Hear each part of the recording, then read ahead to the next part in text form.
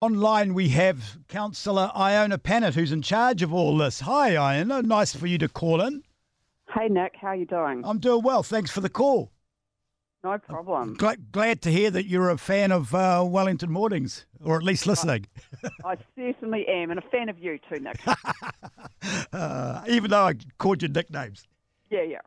I promise I won't do that as a caller. That's fine. You did say I was trying to save the planet, and that's what we're going to talk about today. Okay, well, let's go. You've got an open mic. Oh, well, that's very kind. Hey, look, I guess the Island-based Cycleway is again coming before council for a decision. People have asked me why now.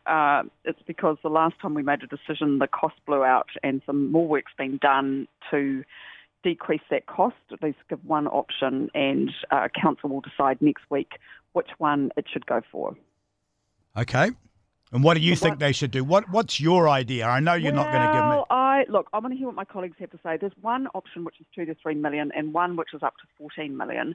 And it's really going to be about what people think needs to be done, particularly in light of the Let's Get Welling Moving announcement, which may see light rail or some other rapid transit going down the parade.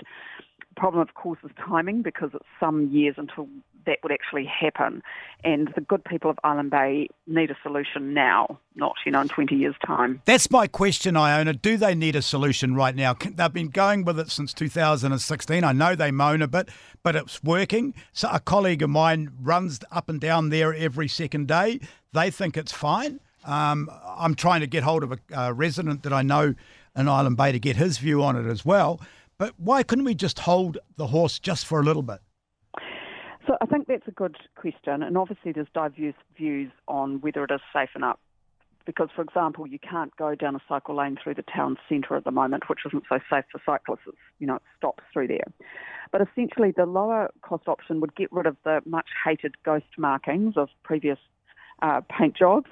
It would take some car parking away so that it gives cyclists greater visibility, which makes it much safer. But look, I do agree. There are some good things about it. I'm down on Island Bay at least once a week, and there are some good things about the Cycleway. But we have had repeated community concerns, and I want to try and address some of those. Do you know of any serious incidents? Yes, there was a crash just as we debated the Cycleway program earlier in the year, just somewhere around the roundabout. But look, I haven't got all the crash and serious accident stats. I think the point, though, is that if people perceive it to be safe, people will use it. But if they're not on it because they think it's dangerous, it's a little bit hard to tell how safe it really is. So we just need to make sure that people do feel safe, and it needs to connect up to the Newtown Cycleway, which we're working on right at the moment, and hope to deliver a temporary solution next year. And of course, Berrinpool needs to be linked up as well. Please tell me that you think it's slightly nuts that you'd spend 14 million without knowing what's going on with the Let's Get Wellington Moving stuff. Yeah, well, just given that's going up for consultation, that is tricky. And I guess as an environmentalist, I would think that you are very careful with your money, use those resources widely to give you best bang for buck, and then you can do more cycleways elsewhere. But there are some problems still. Like I say, you can't go through the town centre on a cycle lane. So it definitely still does need some more work. But it will really be up to my colleagues to decide that. I'm just wanting to make sure that we have a good process. Thanks for calling in, Iona. I appreciate your call and appreciate your hard work.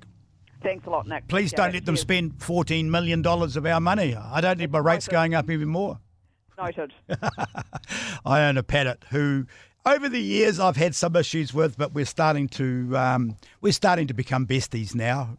I nicknamed her, or I didn't nickname her, someone else nicknamed her, but I kept on it, I Own the Planet, which I promised myself I wouldn't do during that interview. It's News Talk ZB.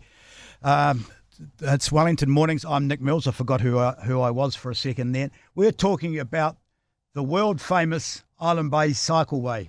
I think it's almost the first time we've talked about it. It's been opened in 2016. There's two options. One option that cost about $2 or $3 million that will be up and running next year, and then there's one that's going to cost $14 million that won't be up until 2024, I believe. So yeah, I'm a bit reluctant to spend $14 million when I know Let's Get Wellington are going to spend a fortune there. News Talk 7.